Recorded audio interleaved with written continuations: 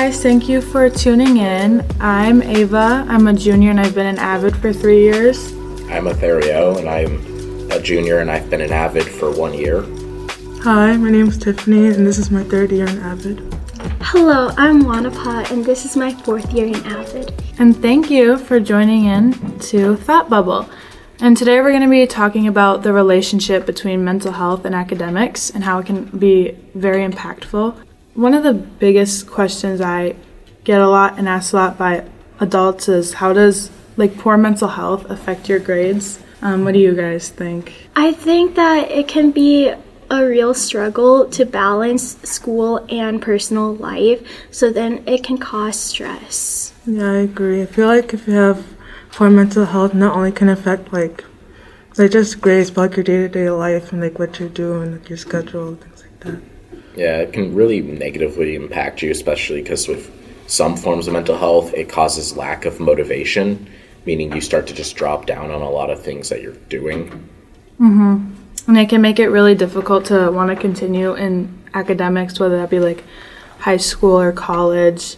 And it really does take a toll on not only your grades, but everything else around you. But mental health can also affect your appearance, and Wanapa, if you want to kind of touch on that. I feel like it can definitely cause a drastic change in your appearance. You might not wear what you normally wear, but other people might not notice that. They could just think that you're trying out something new. Mm-hmm.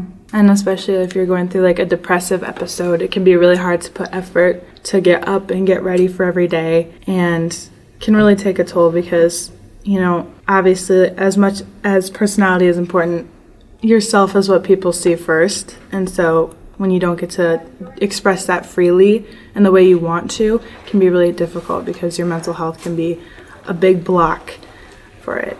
But what do you guys think about mental health affecting relationships in school? I mean, you can start to act out and rebel. You also could end up, if you have friends, especially in school, you may act differently and it may negatively impact those friendships. They may start breaking down and people may stop talking to you, or people may start looking at you and think that you're weird. Mm-hmm. Yeah, not only that, but it can affect your relationship with your teachers.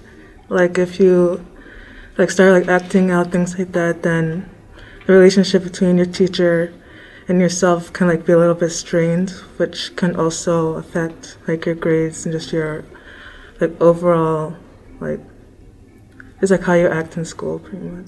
Yeah, and I think having poor relationships in school and in academics in general, a lot of it, is caused by your mental health, and since communication is such a big part of success, it can really make it difficult to continue to go up in your grades. So obviously communicating with teachers is something that's really important, and I would say is a first step to take to getting better, because you can talk to people around you and friends like that, but they won't always understand. And for a teacher, that's a different level that needs to be recognized first as well. Do you guys have any tips as to how to improve mental health in your academic life?